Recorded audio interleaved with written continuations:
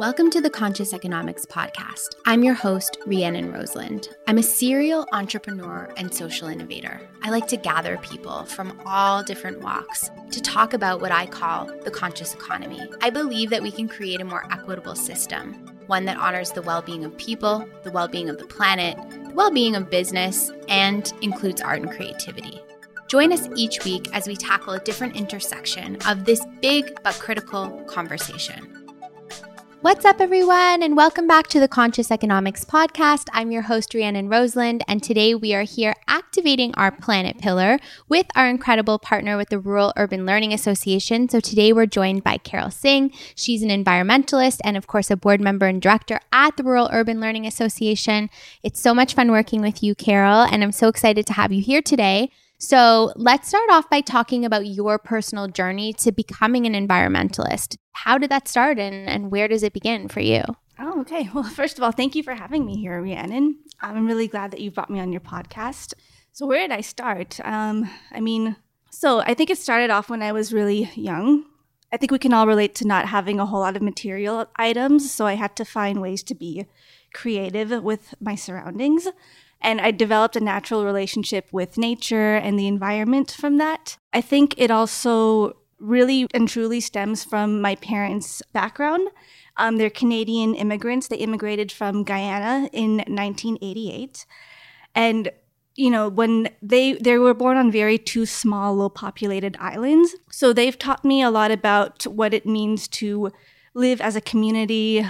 They had a lot of agriculture on that island. There's things like coconuts, pineapples, mangoes, which grew in different parts of the city. And in the 70s, at that time, the government was really focused on that nation producing agriculture, and they didn't want to have a whole lot of imports.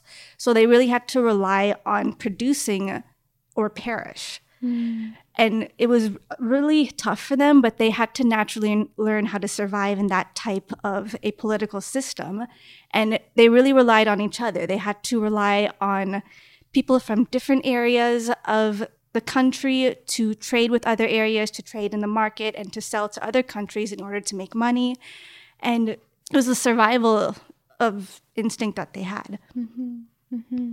And so this being instilled in you from them, you came to really understand and appreciate what nature gives to us in terms of being able to allow us to survive and the resources it provides, and then also having that community sort of passion instilled in you. So that's really beautiful. And so you were born here in Canada. And so when you were growing up, what were some of the ways that you found yourself connecting with nature when you were younger? I didn't have much toys, so I had a backyard, and it wasn't even a huge backyard, but we grew plants. I think it's almost like they just had that so instilled in their behavior that I observed the tomatoes that were growing in our backyard, and I found little ways to, make games for myself and games with my siblings in my backyard. And then as I grew older, I guess I lost touch with that part of me because I was so focused on just growing up and being a kid. When I was 15, David Suzuki came to my high school. And in order to actually listen to him speak at his seminar, not everybody was allowed there, but in order for students like me at the age of 15, we had to write an essay to explain why or what the youth can do to relate to their environment or to help mitigate the effects of climate change. And I didn't really think about it that much, but at that time, I wrote an essay, and I wasn't even sure what I was going to write in it, but I essentially wrote that I don't think that, people like myself or the youth can really do anything to help the environment because we have no say in anything. And I wrote a very long essay, but I think somehow whoever made that decision decided that, I deserved a ticket. And then I got to listen to David Suzuki speak, and listening to him speak about how urgent it is, I realized that it's not just about what the youth can do. I think everybody needs to do their part in order to mitigate the effects of it. And so is that what drove you to then study and take that path in university? Because I know that's where I met you.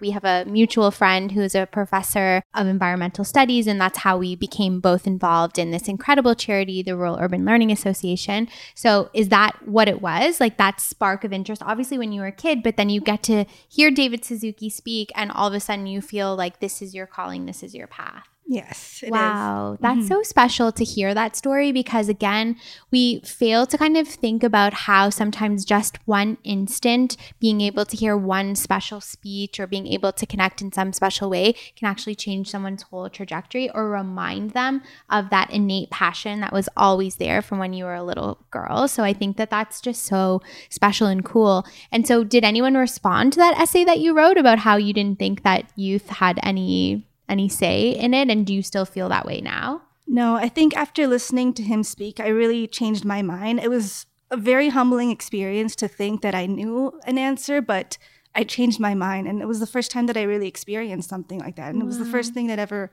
really challenged me, but I don't feel that way at all anymore. And it's not a matter of what can we do, it's what we need to do. Yeah. And now I know obviously because we keep some good company at Rula where, we're surrounded by people that share the same passion. But when we really think of the broader picture and we think of the intersection of, the environment and the economy, and we think about sustainability and how important that is, but how elusive it feels. Like that so many people, when we get outside of our bubbles or circles, aren't thinking about this in such a deep way. So why do you think that is? Why is there such a disconnect? So what I'm really enjoying seeing right now is that I'm seeing a lot of different companies that have sustainability written into their mission or vision statements, or it's directly a part of their corporate social responsibility, which I'm really excited about. And I've just noticed that we're having a lot more conversations about sustainability these days, and it's great. It's the first step to us starting it. But I think what causes the disconnect is that we just don't know what to do next, and we're not really entirely sure about what the actual solutions are. And it's great that we're talking about it, but now we need to create a safe place where we can actually discuss the solutions. And they're probably not all, there's not a complete plan for it yet, but it's going to require some organized discussion around it. 100%. And I know in, working with you over the last couple of years, you're someone who's really passionate about this idea of knowledge sharing. And so can you tell us what that means to you, knowledge sharing, when it comes to climate and climate solutions and what that might look like? So I think it really stems back to the concept that every person that you meet has something that you can learn from them. And there are times, and I really relate to this, where I know the answer to something, but I haven't always felt comfortable speaking up. For instance, we have a room, we have leaders, we have engineers, we have architects, we have planners, we have janitors. It doesn't matter who you are. I think everybody has a different way to think about things, and we can't always focus on one method of how we want to think about things. We need to look at different things from different perspectives and different angles, but we don't always feel comfortable saying them, or we don't always get the chance to speak in the way that we want to. I think that's so true. And that's been such a philosophy embedded in the way that we work at Conscious Economics, because true innovation comes from having those multiple voices around the table. And it is so true that sometimes we go to the traditional expert or like the talking head on an issue, when in fact, a young person who's living in a space that has had, climate impact their life may have something profound to say that could have an impact on policy. Or someone who's in a different position, let's say a janitor, let's say somebody who is living on the streets outside, and how they might be able to articulate a point that we may not have thought about. So I just think that that's such a beautiful concept, and I couldn't agree more. It's very new economy. Carol, you're so new economy. And it's really exciting for us here at Conscious Economics, and in particularly on this show, to invite new folks into this conversation around the planet, around climate, because it does kind of feel removed in some way. And I don't know, like for me, I always felt like it kind of felt elitist in the beginning of the movement. It felt like the people that were able to focus on those things were wealthy is what it felt like for me. That when I was watching my family kind of struggle to put food on the table and work multiple jobs, there was no time to think about how we're going to save the planet because we were in this survival mode. So it's interesting to kind of see now how more and more people are starting to pay attention, but that also intersects with the urgency of the issue. Like we're watching, climate change and the climate emergency unfold in front of our very eyes. So do you think that there's enough urgency right now with these changes that we're seeing and the conversations that we're starting to have, or do you think that there needs to be something more done? I think the urgency is definitely there, but unfortunately, sometimes we think we know what we need to do, but it doesn't always happen unless we have an actual timeline, a plan, budgets, and because unfortunately we live in a world of time, budgets, projects, and we really need to think about how we're going to have the goal, what a 10-year goal looks like, and what each step towards that 10-year plan is. Mm-hmm. Hold that thought. We have a quick word from our partners before going back to the episode. This podcast is brought to you by our sponsor, RBC Investies. Backed by expert human advisors, RBC Investies is a smart, online, automated investment service that allows you to invest with low effort and low cost. Open your first RBC Investies account and pay no management fees for your first year. Plus, start investing with as little as $100. Simply visit rbcinvesties.com/getinvesting and sign up using promo code AA407. And now back to the episode. I was wondering if you could talk a little bit about the work at the Rural Urban Learning Association and some of the projects that you feel most passionate about that are happening within the organization. So I think one of what I'm the most excited about with what we want to do with RULA is that we want to create a safe learning space where we can have all different types of people. It doesn't matter where you're from or what type of position or what type of industry that you're in, to be able to speak freely about what they think the climate solutions are and to just really discuss how we can navigate different solutions together, because we want to make a place where everyone can talk to each other, where everybody feels comfortable and where everybody feels equal. Mm-hmm. And I think we need to make an active effort to actually educate each other, because sometimes we're afraid to ask questions. We're afraid to ask the silly questions because we don't want to end up embarrassing ourselves in front of each other. But that is what we want to take away from our fear.